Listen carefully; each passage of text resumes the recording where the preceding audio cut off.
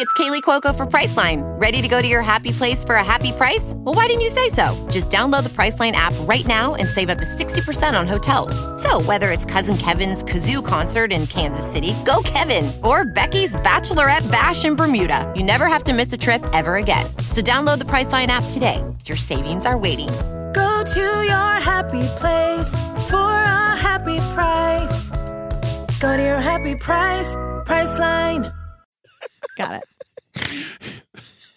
What did I just do to you? Oh, you did that thing where we record for 10 minutes and then I look over and realize, oh, we're not recording. Now we have to do it again. Are you It was saying the whole thing with Barbara Streisand and the Jingle Bells. I'm pretty sure this comes out in January. Jingle Bell, that one? It was that again. And then I'm like, does this come out in January? I'm just going to say it again. When Barbara Streisand runs through you, she runs through you. Yeah. You know what I mean? It's been since like October. I know. that you've been having the Streisand fever. Oh, what is that? Oh, I'm feeling a little flush. Oh, it's just Streisand fever. Is there a vaccine for that? No. Hell no.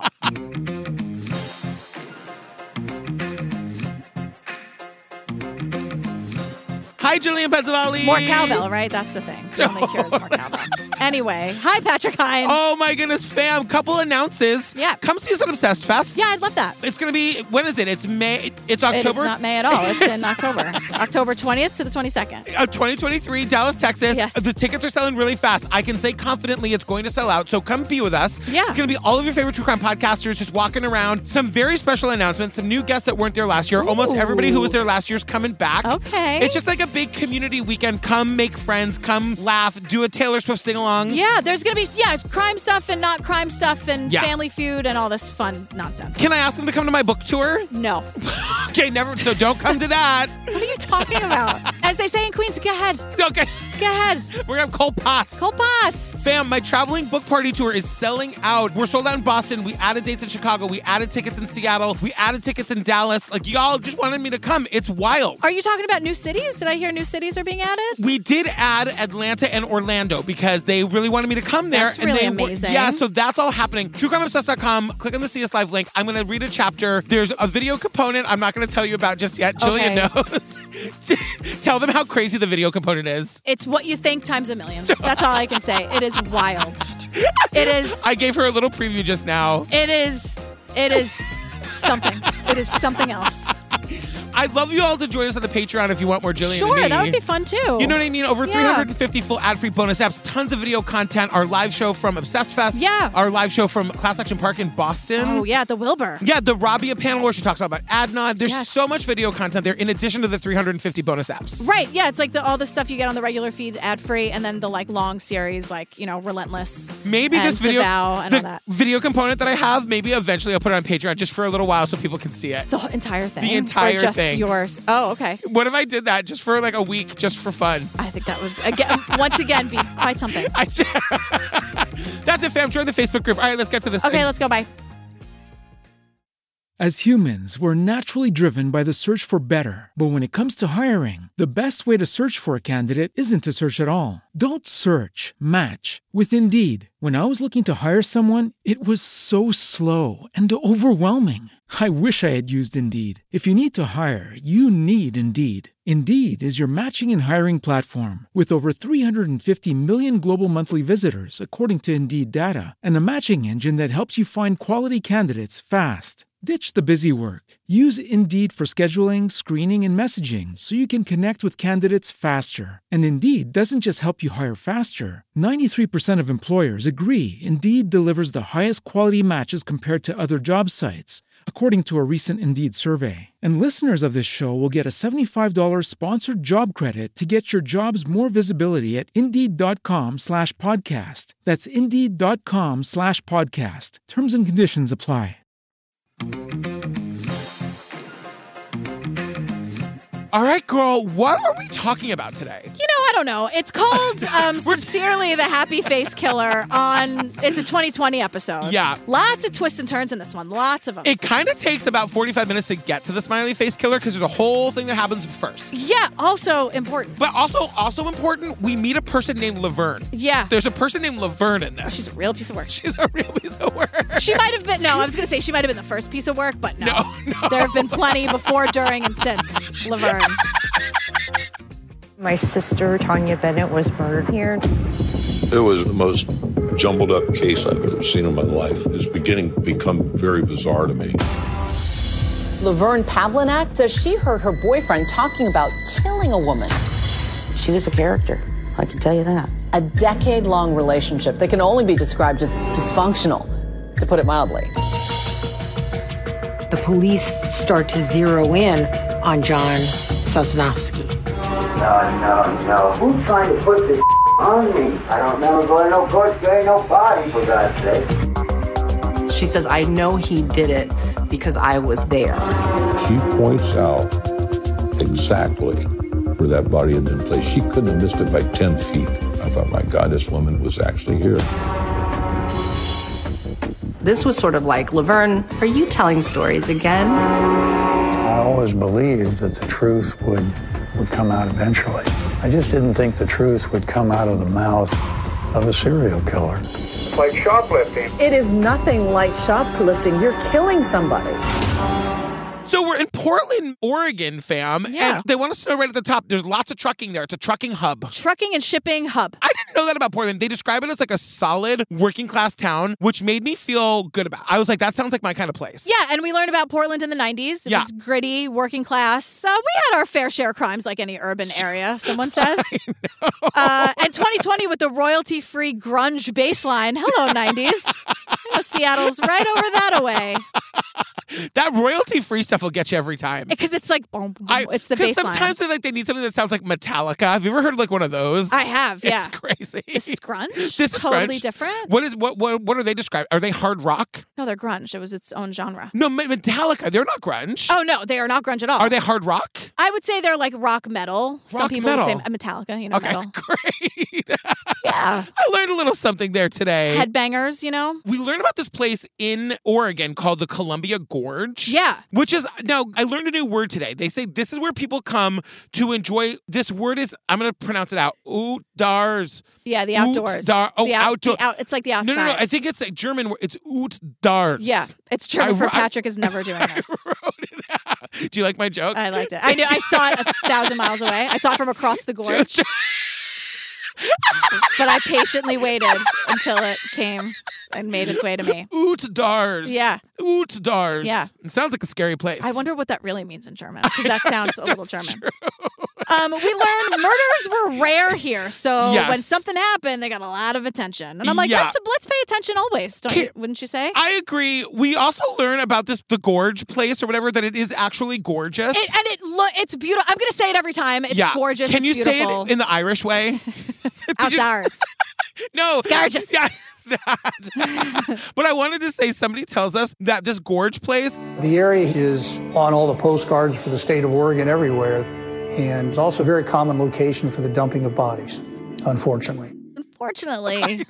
Also, very popular place for dumping bodies. No, excuse yourself, sir. Excuse yourself. This might be the only, quote, known dumping grounds I'm okay with not flooding with floodlights. Because it's too beautiful. We got to preserve the beauty. It's absolutely gorgeous. Yeah. It really is. So we're with Sergeant John Ingram. I call him John the Cop. Is that okay? Yes, because that's exactly what he is. He was working homicide in the 90s. Yes. And he tells us about January 22nd, 1990, there is a body found at 9:30 a.m. Yeah, discovered by a college student who was out for a drive. Yeah. I support a drive. Sure. They tell us it's a body of an unidentified woman found in like this lush, twisting, overgrown area of the gorge. John the Cop gets to the body and obviously describes the horrible state that this body was left in. Yes. Her clothing was lifted up above her breasts, and her jeans were down around between her knees and her ankles. And as I got to the body, I could see that she had been severely beaten and that there was a rope around her neck. She had been strangled. And it was evident that there had probably been some kind of sexual assault.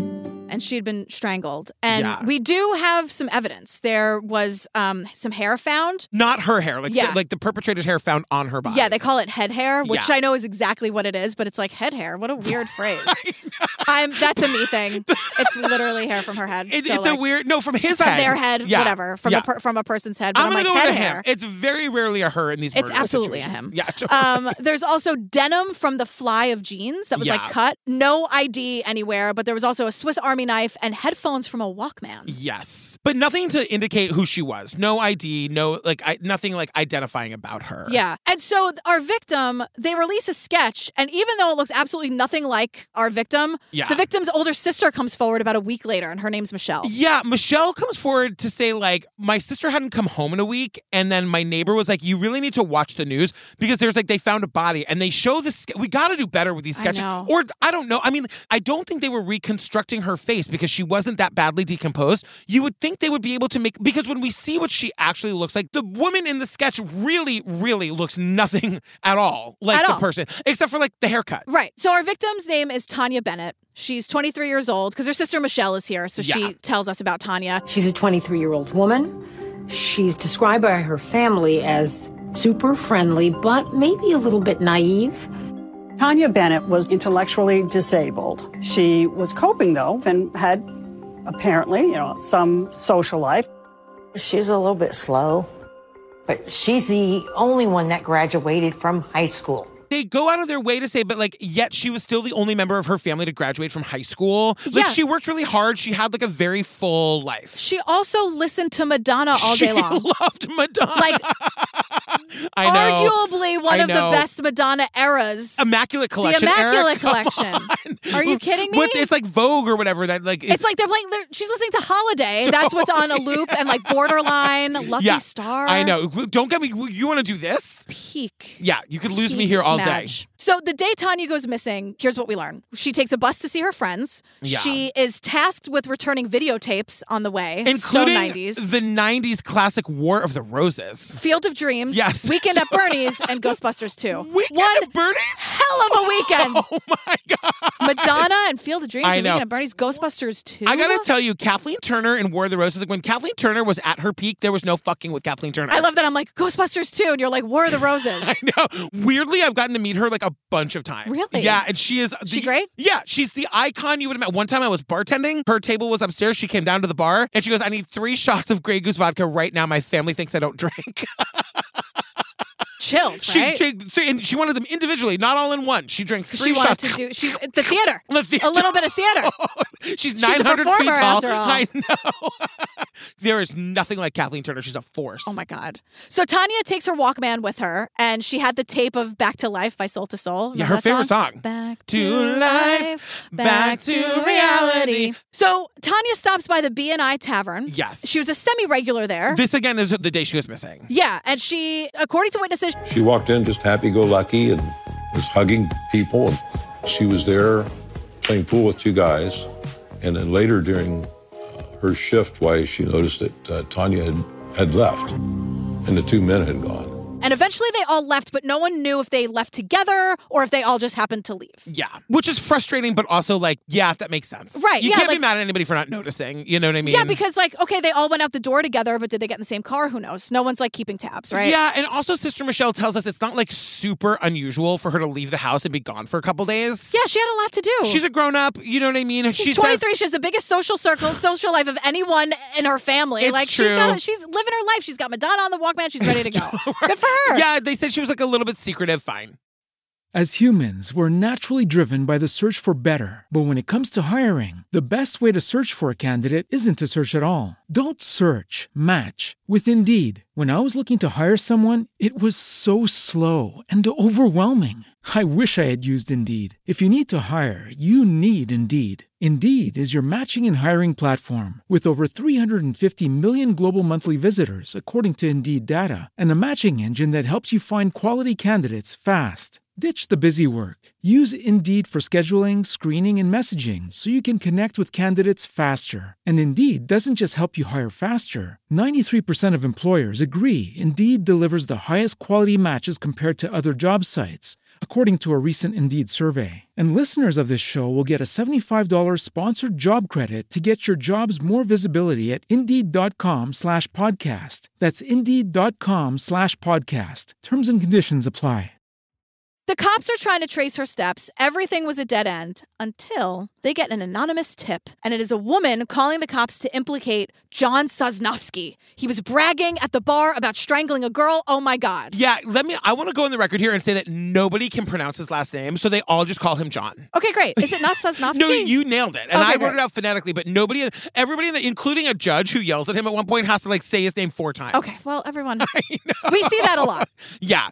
I mean, one thing to know about John, which is important, is that he's described as an alcoholic, and he's got a girlfriend named Laverne. Yeah, and also, so John, we learn, he works at the lumberyard by day. He's a drinker by night, their words. He is on probation for a DUI, but other than that, he has no criminal history at all. We meet his attorney, and his attorney is here to tell us Laverne Pavlinac and John Sosnovsky were involved in a codependent dysfunctional relationship, the details of which were never made real clear. But she was really wanting to be out of the relationship. Laverne is John's girlfriend. They keep describing her as an older woman or an elderly woman or a grandmother type. She's like 55. But she's 18 years older than him. Yeah. You know, we got to do it, GP. You got to give me a minute to talk about her name. Her name is Laverne. Her name's Laverne. You love it. I don't know. It is a very like old school name. It really is Shamil Shmazel, Half of Pfeffer Incorporated or whatever. That's Laverne and Shirley, everybody. Even I know that. That is in the cultural zeitgeist. It's Get true. it together. And if you were like, Dick Van Dyke, who's that? I can't help you. No, I agree. Learn about the history of this country. It is American history, American damn it. history. God damn it. I just couldn't get over. Every time they said that, you cannot say the name Laverne without sounding like you're mad. Yes. You know what I mean? Laverne. I mean, like, and I'm not, like, I just, like, in my connotation is that, like, every Laverne works at a pie shop. Yes. You know what I mean? Like, yeah. Or because she worked, like, human resources for 26 years, and everyone loved her pound cake or her carrot cake or whatever. She's great with the coffee refill. Yeah. She's got those cat eye glasses. But everyone's like, oh, God, Laverne's here. She probably was, like, at the grassy knoll the moment that Kennedy was shot. She was there. Is she Babushka? Babushka lady? Laverne's Babushka. No. We found Babushka. You know, but here's something funny. They keep calling her. If you all think I'm not going to make 18 pilgrimages to the Grassy Knoll in Dallas for Obsessed Fest, we picked the hotel because it's close. You can walk to the Grassy Knoll. To the grassy motherfucking knoll. You can walk to it. Oh, my God. I'm going to go twice. You're giving least. tours, aren't you? I'm going to stand where Babushka stood. I'm going to stand where the guy with the black umbrella stood. If you don't know who that is, look it up. It's fucking fascinating. Okay. Sorry, we can go on. Film. Just another thing about them calling Laverne like this elderly grandma-like woman. She's like 55. Yes. I remember the first time like watching the Golden Girls once I had a better grasp of age. Yeah. Because when you're a kid, they seem like they're 1,000 years old. And they also you know that fun fact that Estelle Getty was younger than B. Arthur, right? Yeah. And that wig, my goodness, it's wonderful. But when they're talking, what are we doing here? I'm so excited because when they're talking about like how old they are all the time, and then eventually like Dorothy's like, I am 55, Blanche, and I'm like, what? I know. Wait a second. They talk like they've been widows for 30 years, half of them. They add, retirement. Oh, at my age, Dorothy, well, I simply can't. And I'm like, then Dorothy drops that she's in her like mid-50s at She's best. still got like a full decade in the workworce before she can retire. Like, it's so ridiculous the way they like lean into that they're elderly when it suits them. Meanwhile, are we ever going to talk about... This is the most amazing conversation we've ever had on this podcast. Then let's talk about how the fact that Sophia's from Italy, but she sounds like she's from Bensonhurst. And when her sister comes, it's the same thing. Her sister Angela, it's like a big surprise they haven't spoken in 30 years. And then they hate each other, and then they don't, and it's great. But they're like back in the old country in Sicily, but they talk like they're from Brooklyn. I know. Like real Italians. I know. Anyway, Laverne isn't that old. She's just older than John. Right. But they even say, they were like, I believed every word she said. She was like my grandmother. Well, I'm like, what? No, I know. The thing is, we learn about Laverne that she made that anonymous call saying that her boyfriend, John, is the killer of this girl because they'd set up a tip line for the murder. Yeah. We learned that Laverne's been doing this to John for years. Laverne would repeatedly call the probation officer, kind of claiming that he was drinking too much, he was not pleasant to live with. There was a bank robbery where they published a picture, and she reported him as the likely suspect in the bank robbery. She calls the probation officer anytime there's a mugshot. Just ask her, she'll tell you. She's not hiding it. No. She would report him anonymously and talk all the shit about him. And we learned that either she's very much exaggerating or these are total and complete lies because she's trying to pin like murders on John. Like one after another.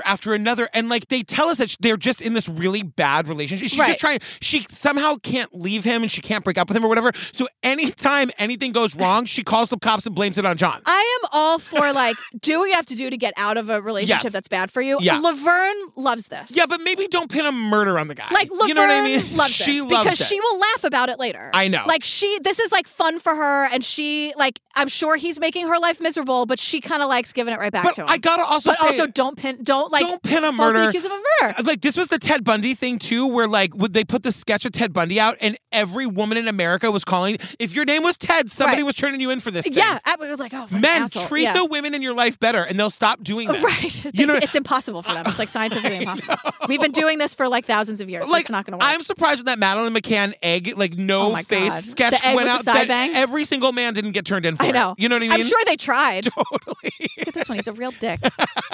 I bet he took that kid. Oh, God. But I don't think he was in Portugal that weekend. You know what? Call anyway. Call anyway. Call anyway. Well, that's the other thing. Like, she's wasting a lot of people's time. Like, the FBI is involved. Right. Like, there are actual real crimes that need to be solved, including this very one. 100%. That she's trying to blame her boyfriend for. So here's her first story. Yes. Laverne has many stories. This is her first one. Laverne stated that she had been with Sosnovsky at JB's Lounge, and she had overheard him tell a man that he had killed a girl and left her body in the gorge and that he had sex with her. She then describes, he's talked about tying me up, he plays with rope, implicating him further in what's gone on with Tanya Bennett. He is bragging about sexually assaulting her. He's bragging about strangling her, killing her, leaving her body in the gorge. John came home at 1 a.m. and I'm like, I guess Laverne left the bar before John did? Because the story's already like Laverne. Oh, and nobody's asking her a single question. They just believe everything she says because she's like their grandma. And I guess she's drinking with someone in recovery or whatever. And then John at 1 a.m. takes off all of his clothes, takes a shower, which is unusual, as we learned with most men that are called about this. Yes. He came home and cleaned the bathroom. He's never cleaned the bathroom in his life. How many times have we heard that? 1,000. I know.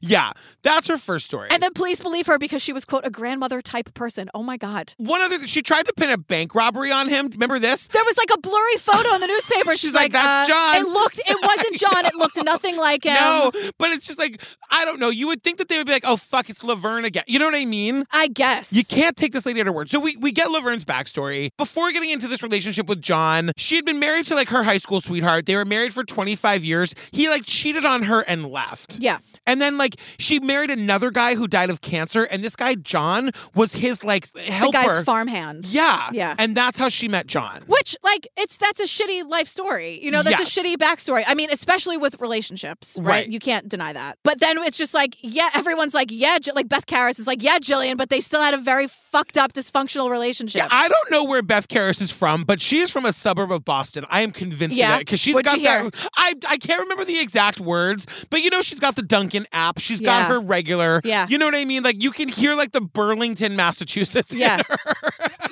So the cops get a search warrant for John's house, and they're looking for things that we know she had that are missing, like her purse. Evidence. Thank you.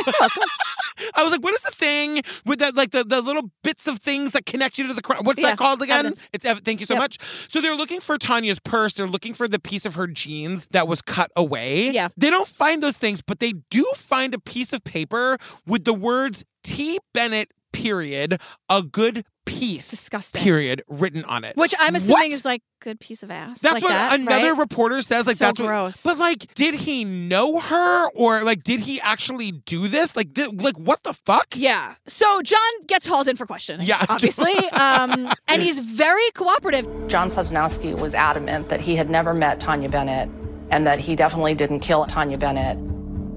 Anything else you'd like to say, sir? Yes, if I may. I'm more than willing to help in any way that I can and clear myself and to help you people because I have nothing to hide. I didn't even know that she was a victim. Like, I don't know anything about this. And John was adamant. And he's like, I want to help. Yeah. Like, there's been a horrible misunderstanding and a murder. Like, let's all work together, fellas. Like, let's get to the bottom of this. And they've got nothing, so they've got to let him go. And I just wrote, Laverne does not like that John was released. Well, because they take a hair sample, which they found. But, like, okay, so who's lying, John or Laverne, right? And somebody wrote her name and, like, either staged it or it's... So either Laverne staged that piece of evidence or it's real. So John walks in the door and Laverne's like, what the hell are you doing here? Did you get the death penalty yet?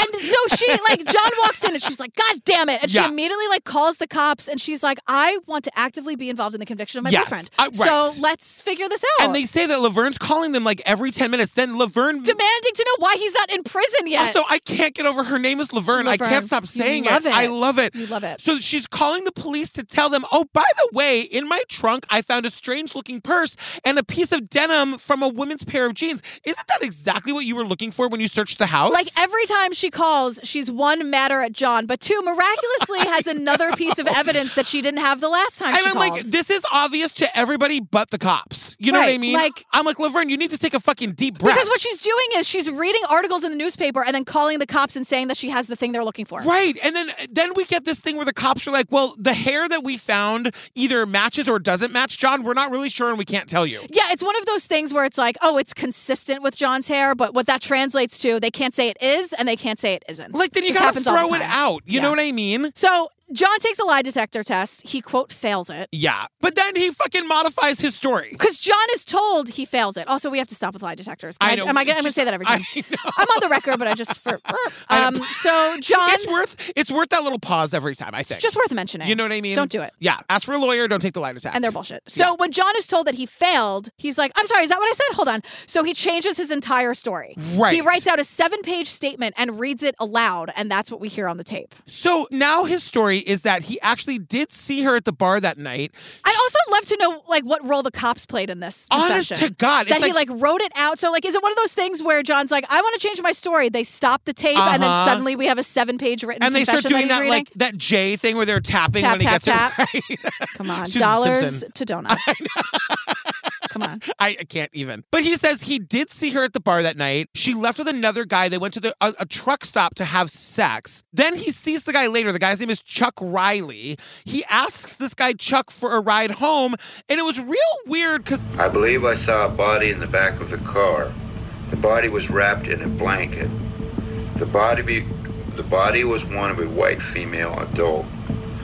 I had not known how she was killed. John's like, I don't know how she was killed, but she was definitely dead in the back of this guy Chuck's car. But what are you going to do when a guy needs a ride home? You gotta just take it no matter what's in the back seat. Right. Now, this is a major shift in the story, obviously. Yeah. So the police call Chuck, and Chuck's like, I'm sorry, what?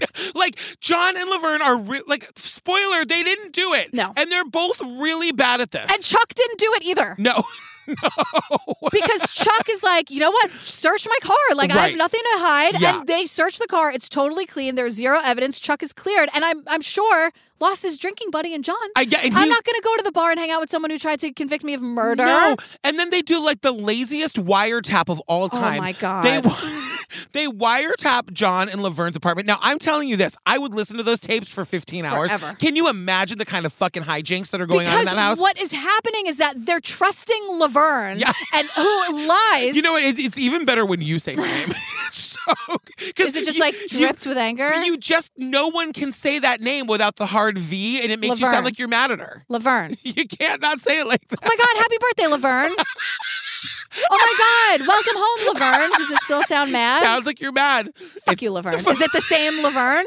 Yeah, 100%. It's wonderful. Weird, wild stuff. As humans, we're naturally driven by the search for better. But when it comes to hiring, the best way to search for a candidate isn't to search at all. Don't search, match with Indeed. When I was looking to hire someone, it was so slow and overwhelming. I wish I had used Indeed. If you need to hire, you need Indeed. Indeed is your matching and hiring platform with over 350 million global monthly visitors, according to Indeed data, and a matching engine that helps you find quality candidates fast. Ditch the busy work. Use Indeed for scheduling, screening, and messaging so you can connect with candidates faster. And Indeed doesn't just help you hire faster. 93% of employers agree Indeed delivers the highest quality matches compared to other job sites. according to a recent Indeed survey. And listeners of this show will get a $75 sponsored job credit to get your jobs more visibility at Indeed.com/podcast. That's Indeed.com/podcast. Terms and conditions apply. So they get a warrant and they bug John's house, but they're asking Laverne to try to get a confession out of John. And she's one of those people who, like anybody, isn't good at this. So it's like the wiretap's been in there for 30 seconds and she's asking if he fucking killed the girl. She's like, oh, I can't stop thinking about... is this on? I can't stop thinking about this poor woman's mother. John, what is your feeling about that? Wait, speaking to my the boobs. Mic. Yeah. Speaking to my boobs. What a tragedy. John catches on in 5 seconds because Laverne's been doing this their entire 10-year relationship. You think John doesn't know that she's calling? I know. And you know what I mean? Totally. Like, because if she's calling his probation officer, the probation officer is saying, John, where were you on this night? So John knows that she's doing this. So the minute she asks him this very obvious question, he's like, No. Who's trying to put this on me? I don't remember going to no court, there ain't no body, for God's sake. I don't. And we hear him like, are you trying to pin a murder on me? The bank robbery was bad enough. And I didn't do that one either. It's like... Laverne! You can't say it and not sound mad. And John's like, don't I know it? I know. So it's February 21st, 1990. The cops keep trying to get evidence and they keep running into roadblocks. And that's when Laverne calls them and changes her story yet again. She wanted him out of her life. She thought, this is the way to get this man away from me. When they confront her, she then implicates herself. She says, I know he did it because I was there. I was there with him. Right. And, he killed her because he kidnapped Tanya and then called Laverne to help her with this, like, horrible sexual assault and this murder. And Laverne knows Tanya because Laverne worked at a mental health facility where Tanya had been a patient. Yeah, it's so not only is she like now she's implicating herself in this murder. Right. That's like the other than just like making up this story, which the cops completely believe, by the way. Right. She's now like she wants to get him so badly that she's gonna fucking get herself in trouble too. Right. Like saying that he made her help hide the body, like all of this crazy stuff. Right. So then the police, like one of the cops is like, she does lie a lot, though. Like, how are we gonna, prove it, Laverne? So they ask her to take them to the location where the body was found. Now, to be really clear, the gorge that we were talking about before, it's miles and miles and miles of road. Right. You know what I mean? So, the only way she would know is if she was there. So, obviously, she wasn't, so she's gonna get this wrong, right, Jillian? That's what I was thinking, Patrick. What happens? Now, as Corson and I are proceeding on the Columbia Highway, kind of this twisting, winding road where everything sort of looks the same. she points out exactly where that body had been placed. She couldn't have missed it by 10 feet. Within 10 feet, she points to the exact location where they found the body. We see the photo. We see her in her house dress, pointing. There it is. So they're like, well, she must be telling the truth. So they fucking arrest John. Days later, she calls the cops back and she's like, there's actually she got what she wanted. Yeah. The guy's arrested. He's not living at the house anymore. She calls the cops and it's like, actually, there's actually more to the story, boys. Well, two things there. One, are they going to charge Laverne with accessory after the fact or whatever? Right. And also, when she changes her story, there's a quote that everyone's like, I'll never forget it. Because she called and she goes, it's correction time. Correction time. Laverne's having the time of her life. She's loving every second. There's something in her that she needs this. For the first time in her life, she's at the center of the story. You know what I mean? She's put herself there 15,000 times. Exactly. So she says, here's what really happened. And they turn on the tape recorder, they record the whole thing. So in this version of the story, John calls her again at the bar with Tanya. Right. Laverne shows up, Tanya's alive. And she doesn't say in this story that she recognized Tanya from that school or whatever. That part of that's not in this story for some reason. And essentially, John, her live-in boyfriend, says to Laverne, we're going to take this girl, I'm going to go and have sex with her, but I want to tie her up and I want you to hold the rope around her neck. I want you to strangle her while I'm assaulting her, and also then we're going to kill her. Yeah. To which Laverne says, okay. So, according to her story. And the cops are saying Now, I'm thinking, she's pointed out the dump site. She's confessed to us on tape. She's told her own daughter the same story, very convincingly.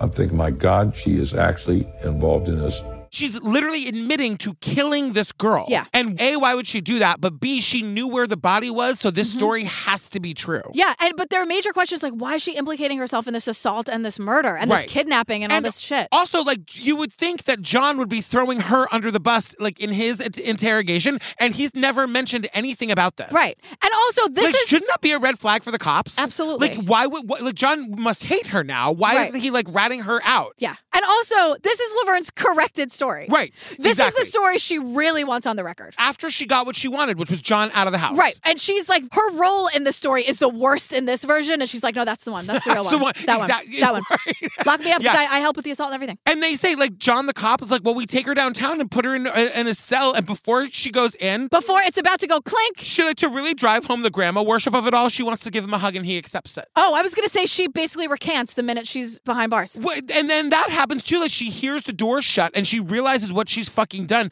She's got these grown daughters who are like, Mom, you just admitted to a murder you didn't do. And she goes, well, I made it up to get out of the relationship. Laverne, he was already arrested. He was gone. What is wrong? What is going on? So we go to now we're at Laverne's trial. We're 45 minutes into this thing. Nobody knows what the hell to believe. This is where I have my first note. I thought this was about the happy face killer. So did I. No one's mentioned the happy face killer. Not yet. So it goes to trial. No one knows what to believe. I mean, you have a full confession on tape. Laverne took them to the murder site, but now she's on the stand apologizing, saying she did it because she hates her boyfriend. And so Beth Karras goes. She recants her confession and says, I made it all up just to get rid of this guy.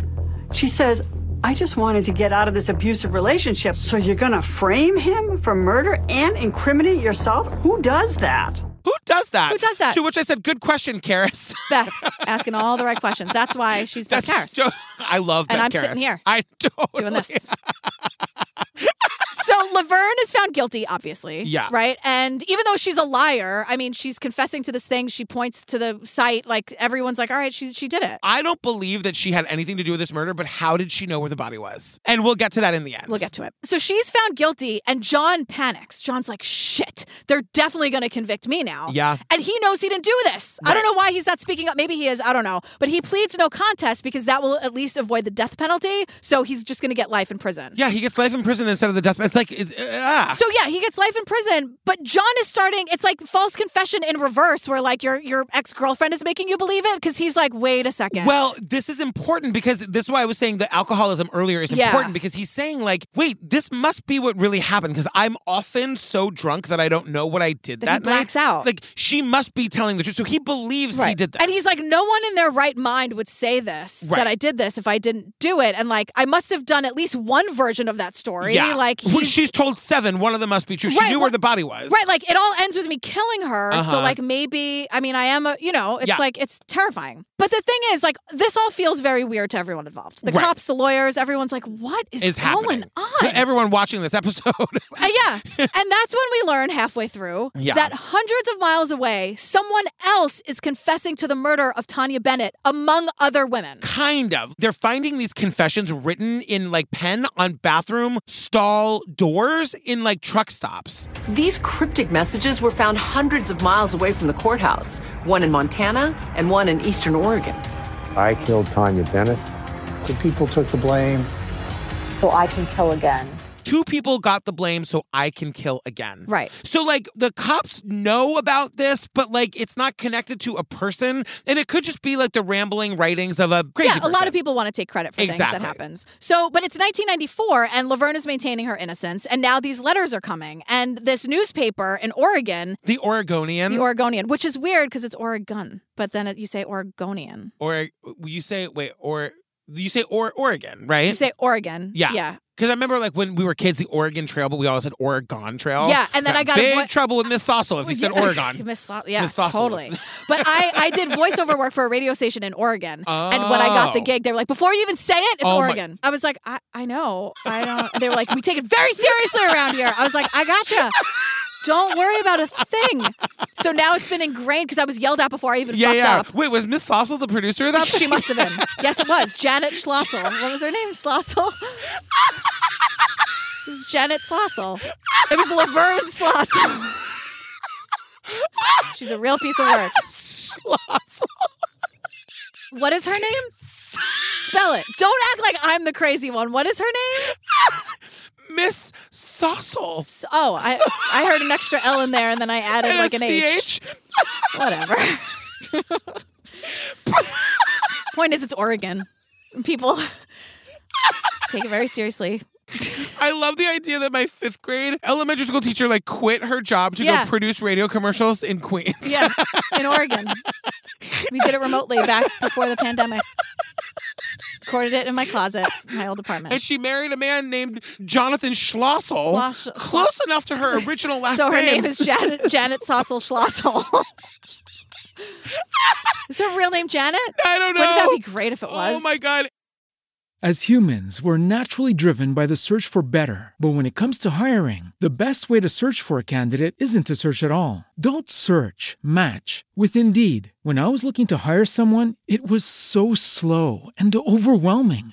I wish I had used Indeed. If you need to hire, you need Indeed. Indeed is your matching and hiring platform with over 350 million global monthly visitors, according to Indeed data, and a matching engine that helps you find quality candidates fast. Ditch the busy work. Use Indeed for scheduling, screening, and messaging so you can connect with candidates faster. And Indeed doesn't just help you hire faster. 93% of employers agree Indeed delivers the highest quality matches compared to other job sites, according to a recent Indeed survey. And listeners of this show will get a $75 sponsored job credit to get your jobs more visibility at Indeed.com/podcast. That's Indeed.com/podcast. Terms and conditions apply. So this newspaper gets a very, very scary and, quote, sick letter. And it's handwritten, and there's a smiley face drawn on top. Here we are at the happy face of it all. Yeah. So in this letter, the writer claims to be the murderer of Tanya Bennett. Yeah. But the writer of the letter also confesses to a bunch of other murderers. Yes. And he's saying, I went to truck driving school and learned to drive. While driving, I learned a lot and heard of people that have gotten away with such a crime because of our nomad life. It's the perfect job if you want to get away with a bunch of murders. Yeah. And so this guy, Phil Stanford, starts investigating the hell out of this. Because he's like, I know people are in prison, but it is a weird case. Because this guy just keeps confessing. He's like, there might be something here. Well, so Phil says, look, we got who we think did the Tanya murder, so I'm going to look at the other 4. Yeah. So Phil, the reporter, is telling us that, in this letter, in the happy face letter, the killer is claiming to have murdered a specific Jane Doe in Blythe, California, and he knew the exact location. He knew there was tape at the scene, and we're told he knew other things that only the killer would know. And it was a cold case. Right. And so this, just to point out, that killer is taking credit for this in the same letter where he's taking credit for killing Tanya. Right. So now it's just starting to look like they got the wrong people for the Tanya murder. Right. And so Phil, the journalist, wants to sort of tie it all together. And the cops are like, yeah, I don't know. The case is closed. And the thing about the Tanya Bennett murder is that, everything's out in the world. Right. So if there's a lot of details in those letters, it's because they were just reading our newspapers. Exactly. So the cops aren't taking this seriously, but Phil, the journalist, is like, no, I think we're really onto something here. And then nothing happens until March of 1995, and another woman's body is found in the gorge, and her name is Julie Winningham. Yeah, she was found by a motorist who pulled over to pee, that poor bastard. You know what I mean? I'm so glad she was found, but holy shit. It's just 9 in the morning, and you're pulling over to take your morning pee. Also peeing outside, right? I know that's not a Thank big God. thing, You're he was meant to find her, and thank God he did, but just the shock to the system that must be. Right. And we hear the 911 call. He sounds pretty calm, and he's trying to be a good citizen, but oh my God. Oh my God. So we're with Melissa, who's Julie's best friend, and we learn a little bit about Julie because a lot of she has bruises consistent with strangulation, and they're thinking okay, it is in the gorge. Is this connected to Tanya Bennett somehow? Melissa, the best friend, is telling us she was a free spirit, and she would go here or there, and she would go to work at a place and wouldn't work for very long because she would always go out on the road. But, she would pop in and pop out, and over the years, she was that type of person. She wasn't connected to or tied down to many things.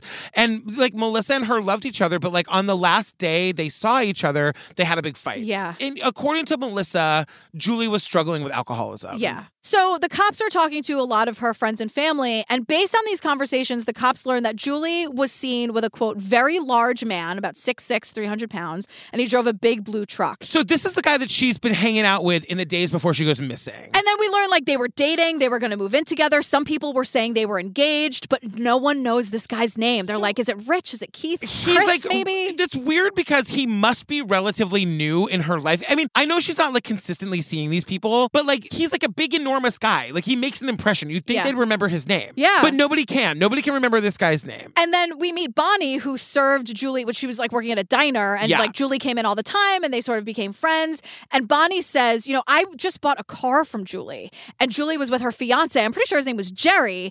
And if you want, like, you can have that information about the car. Like maybe there's something about that. There was a bill of sale. So there's a handwritten bill of sale to transfer the ownership of the car. And we see that it was witnessed by this guy, Keith Hunter Jesperson, who's the 6'6" trucker guy. Yeah, it's not Jerry, it's not Chris, it's not Rich. The fiance, the guy she was seen with, was Keith. And only one person that they questioned said, I think his name was Keith. And remember, the cops are kind of like, wait, they were in a relationship, they were going to get married, she's been missing and wound up dead. Where is this guy? We got to find Keith. Why isn't he giving a shit? Why isn't he out here looking for her? Right. You know what I mean? So they go to the trucking company he works for, and they ask around about him. They're like, yeah, he works here. Yes, that is absolutely his blue truck. And you know what? He's going to be in Las Cruces, New Mexico in 2 days. And now all I can think about is Jesse Pinkman from Breaking Bad.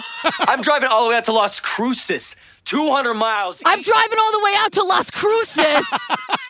The way he says Las Cruces. It's like how you say Laverne. You can't say it and not sound mad. The way Aaron Paul as Jesse Pinkman says Las Cruces. The fact that Aaron Paul was on The Price is Right and we have video evidence to back it up. I know. It's wild. He's like, I was on 10 Red Bulls that day. I know. And before he was famous, I know. It's crazy. He was like just about to be Can famous. you imagine? It's so crazy. Las Cruces. But so they, like, the cops, essentially, they fly out to Las Cruces. They get there ahead of him and they wait for him like in the parking lot of where he's supposed to be. We identified ourselves as detectives and asked if he'd come to the sheriff's office to talk to us. He said he'd absolutely go there, no problem. And that was our first insight into Keith Jesperson, because Keith Jesperson thoroughly enjoyed talking about how great Keith is. This guy was writing letters. Of course he's going to talk. Right. Yeah, exactly. So everyone who talks about this guy, Jesperson, talks about how much, whenever he's like in an interview, loves to talk about himself. About how great he is. I mean, he's so great. Yeah, I gotta say, he's like Says him. Well, so we learn about this guy. I hate it when people talk about their childhood abuse as tough love. He was beaten by both his mother and his father. This guy like didn't have any friends. People made fun of him because he was bigger than the rest of them. Hold on a second. Yeah. Kids are fucking ruthless. Yes. They will bully anyone and everyone. You don't bully the tall kid, right? I was just saying, when did What, do you have a death wish? He was also incredibly good looking. Like, when did being tall and good looking become a fucking liability? They're calling him Baby Huey because apparently there was a cartoon where Baby Huey was like a big fucking chicken. This seems like so mean and probably offensive now. I'm like, what is Baby Huey? I know. And they play some of it and I'm like, this is unsettling. It seems wrong. I don't know what I'm scared of this. It's true. I don't like this. This was for children? So Keith gets married in 1975. He has 3 kids and he'd be gone all week driving because he was a trucker, and then he'd come home on the weekend. So by 1988, he was divorced. His wife took the kids, and we meet another Melissa. Everyone's friend, sister, person is named Melissa. But Melissa is Keith's daughter, and she's here. And she says, once my parents divorced, my father's behavior became more erratic and creepy. It was like he was free and unfiltered to say whatever disturbing thing he wanted to say or do. He was free to say and do whatever he wanted, and we don't get any more details. I know. And kind Melissa, of thank God. I know. Like, what do you mean? But also don't tell me. Yeah. But when it comes to Julie, his fiance. His fiance, and right. the victim we're talking about right now, he denied killing her, but he also like didn't really care that she was dead. Like, he didn't ask what happened to her. He's not even trying to pretend. No, and the cops have nothing on him, so they've got to let him go. And they're like, we're miles from the Mexican border. He's going to like flee into Mexico and just be gone. They got to make some moves here. Yeah. But they still let him go. So a couple weeks later, March 24th, 1995, Keith decides that the best thing to do is turn himself in. Keith, this is the killer. He of course has to make it seem like it was his idea. Yeah, he calls the cops from a fucking rest area. And then someone's like, well, they were playing phone tag for a couple days. I know. Wait a second. I know. They are missing his call. He's leaving messages. He's minutes away from the Mexican border. Right. Don't you dare use the term phone tag. Admitting to Julie Winningham's murder, and they can't say it's after just 5. Just keep missing each other. Can we have like a direct line that he can call, hoping that he calls back to rekill? Like, what is going on? And like his fucking story about why he killed her is that she had came to his truck, they had sex, and that he wanted to have sex again, and She didn't, and so he strangled her. He wanted to have sex again. She didn't want to, so he strangled her. Yeah, that's an appropriate response. My God. Yeah. Yeah. And he's doing all of this over the phone. I know. What was the other one? Was it BTK or whatever? Who was the other, like, enormously tall guy? Oh, Ed Kemper. Ed Kemper. Yeah. Who called from a payphone and was like, I'm just going to stand here till the cops come. Yeah. Come get me. I did it. I'm the one who's barely fitting in the... But truly, because he's like 7'1" or something. He's like incredibly tall. He's going to stand tall. outside the phone booth. Yeah. So this guy is like, yeah, I'm confessing. Like, what do you want me to do? And they're like, just stay put. Just stay right there. I know it took us 2.5 days to call you back, but hang on. Phone tag. So the cops tell him like how and where he's going to be arrested. Keith is totally cool about it. He followed all of their instructions. And honestly, like, good thing. Because once again, we get the cops saying for 5 minutes, we had nothing. Oh, thank God he confessed and like waited there and just allowed himself to be arrested, or else this guy would be on the loose. But then he does this insane thing because we learned that he's written this letter to his brother where he's confessed to 7 other murders. So he's sitting in the cop's office. They got him on the one. As far as they know, he did 1 murder. That's all they know. Yeah. He's like, girl, can I use your phone to call my brother? The cop is like, I can't let you out of my sight, but I'm going to sit right here. He calls his brother and basically says to his brother on the phone, hey, Ralph, you know that letter I sent you where I admitted to 7 other murders? Could you tear it up and throw it in the toilet? He says that in front of the other cop. Yeah, that letter where I confessed to 8 murders in 5 years. Could you just throw it away? Yeah.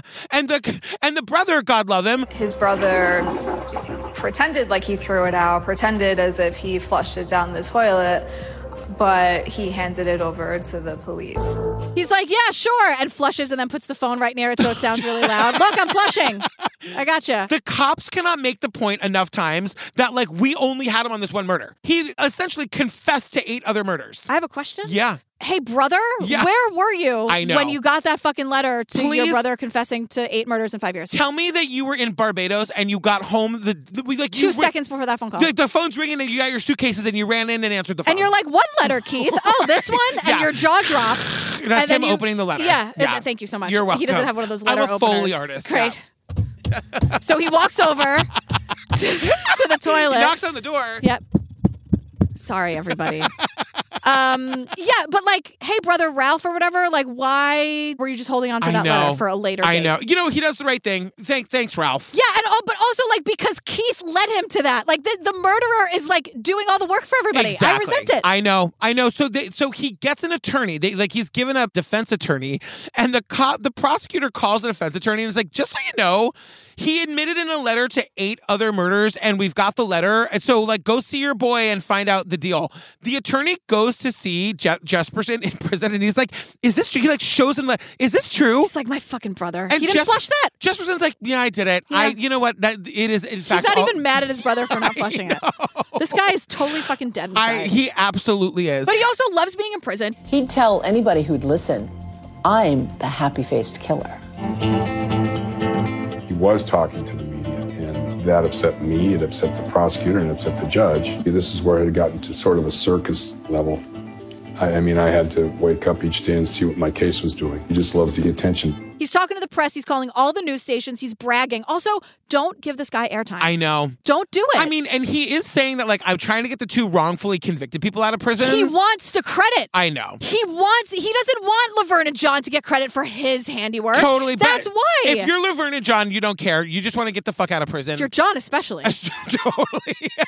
God.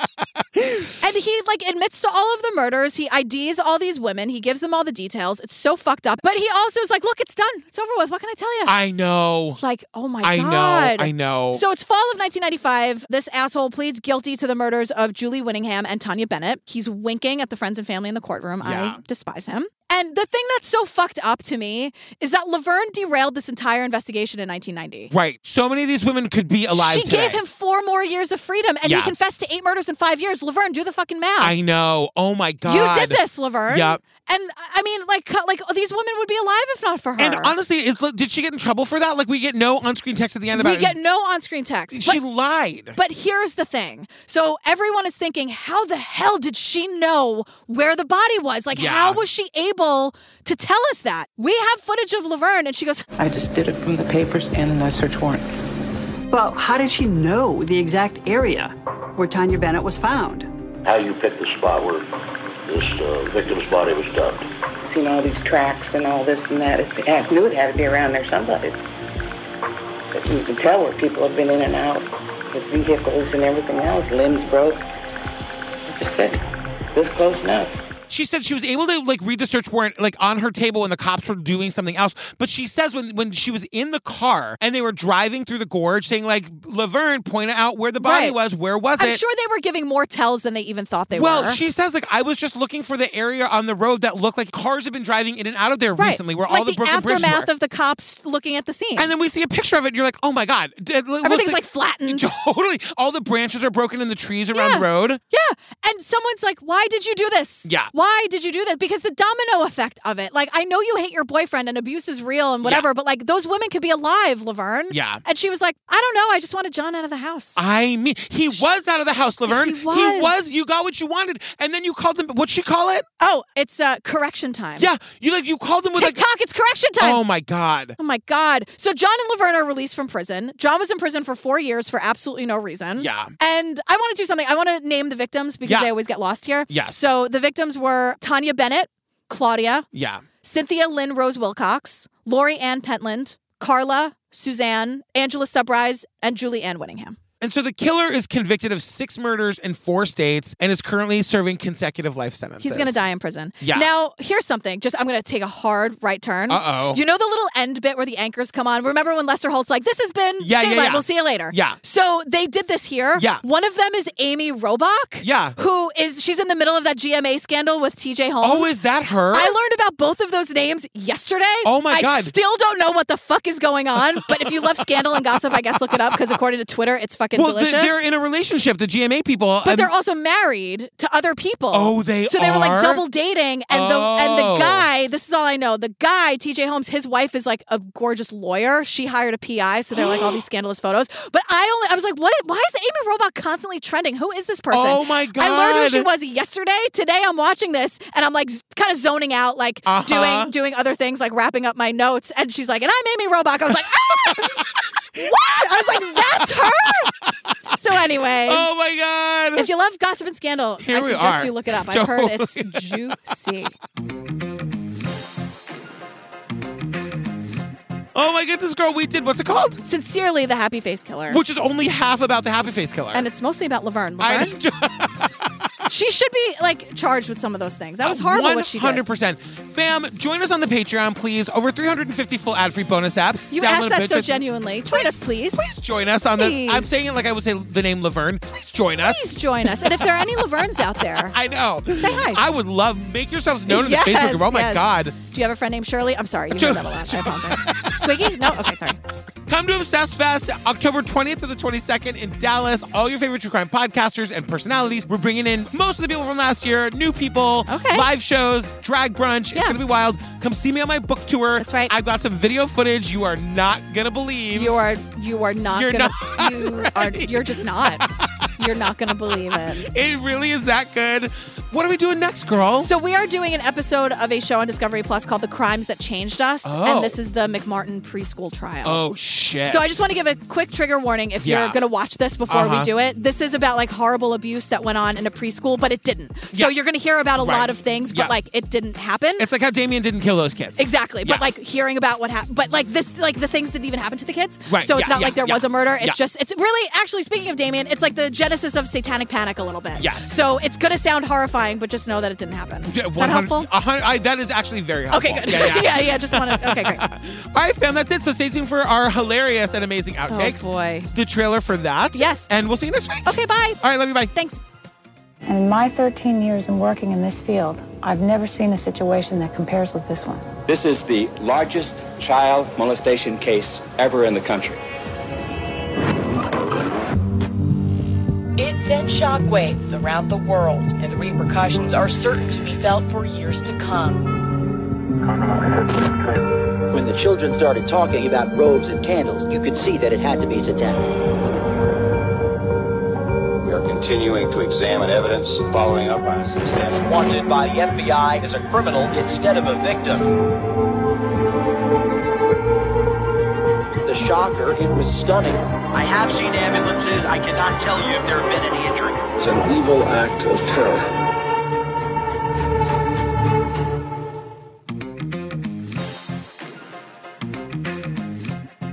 So a couple weeks later, on March 24th, 1925, I told you a couple weeks ago, I told you about how I went to do a pickup order at Dunkin' and I got there and it was stolen. And you were like, that's the cost of doing business at Dunkin'. And I was like, yeah, I know. I'm just like sharing a story with you. And you were like, I love that you have the Dunkin' app. I was like, Dunkin' was a major part of my life growing up too. Is that right? Every birthday party, what? Yeah, when Mike and I filmed this. the residuals, we would get like a box of Joe and all this stuff. I grew up with Dunkin' Donuts. You're not the only one. Okay. I didn't know that it was here. I thought Dunkin' was just like in Massachusetts. At that point. Smell is like a time machine. It's true. It's like and Carvel. Back in time. Yeah, 100%. That delicious plastic. If you're not, totally. Just let me have it. It's so good. One time I did an event with Kathleen Turner and we were all backstage and she was like getting ready and this lady walked in and like Kathleen Turner said hello to the lady and the lady was like hello, like knew that she was somebody but didn't quite know what happened, and the lady walked out and came back 2 minutes later and Kathleen Turner goes, did you figure something out? That is so Kathleen Turner. Fucking Turner. Oh my God. I've never met her, but that's like exactly what she would do. Back to the only part I know. And now oh, okay. Then. I know that one line. However do you want it? However do you need me? However do you want me? However do you need me? Oh, look, I know 2 lines. Are we harmonizing? No. Absolutely Is that what not. harmony sounds? The Indigo Girls are rolling over in their almost graves. I was going to say, they are very much alive. Don't you dare. It's like whenever I see Dick Van Dyke trending on Twitter, I'm like, fuck, not today! God damn it!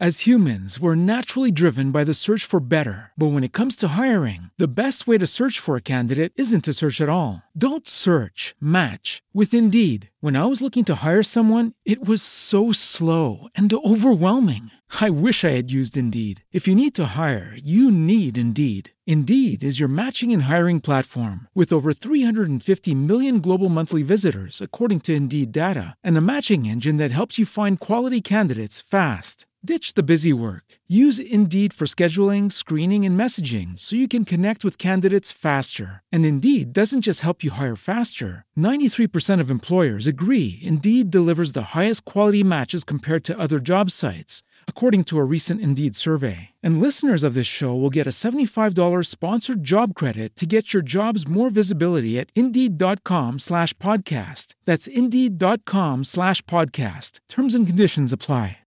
When you drive a vehicle so reliable it's backed by a 10-year, 100,000-mile limited warranty, you stop thinking about what you can't do and start doing what you never thought possible. Visit your local Kia dealer today to see what you're capable of in a vehicle that inspires confidence around every corner. Kia, movement that inspires. Call 800-333-4KIA for details. Always drive safely. Limited inventory available. Warranties include 10-year 100,000-mile powertrain and 5-year 60,000-mile basic. Warranties are limited. See retailer for details. O'Reilly! You need parts? O'Reilly Auto Parts has parts. Need them fast? We've got fast. No matter what you need, we have thousands of professional parts people doing their part to make sure you have it. Product availability. Just one part that makes O'Reilly stand apart. The professional parts people. O'Reilly Auto Parts.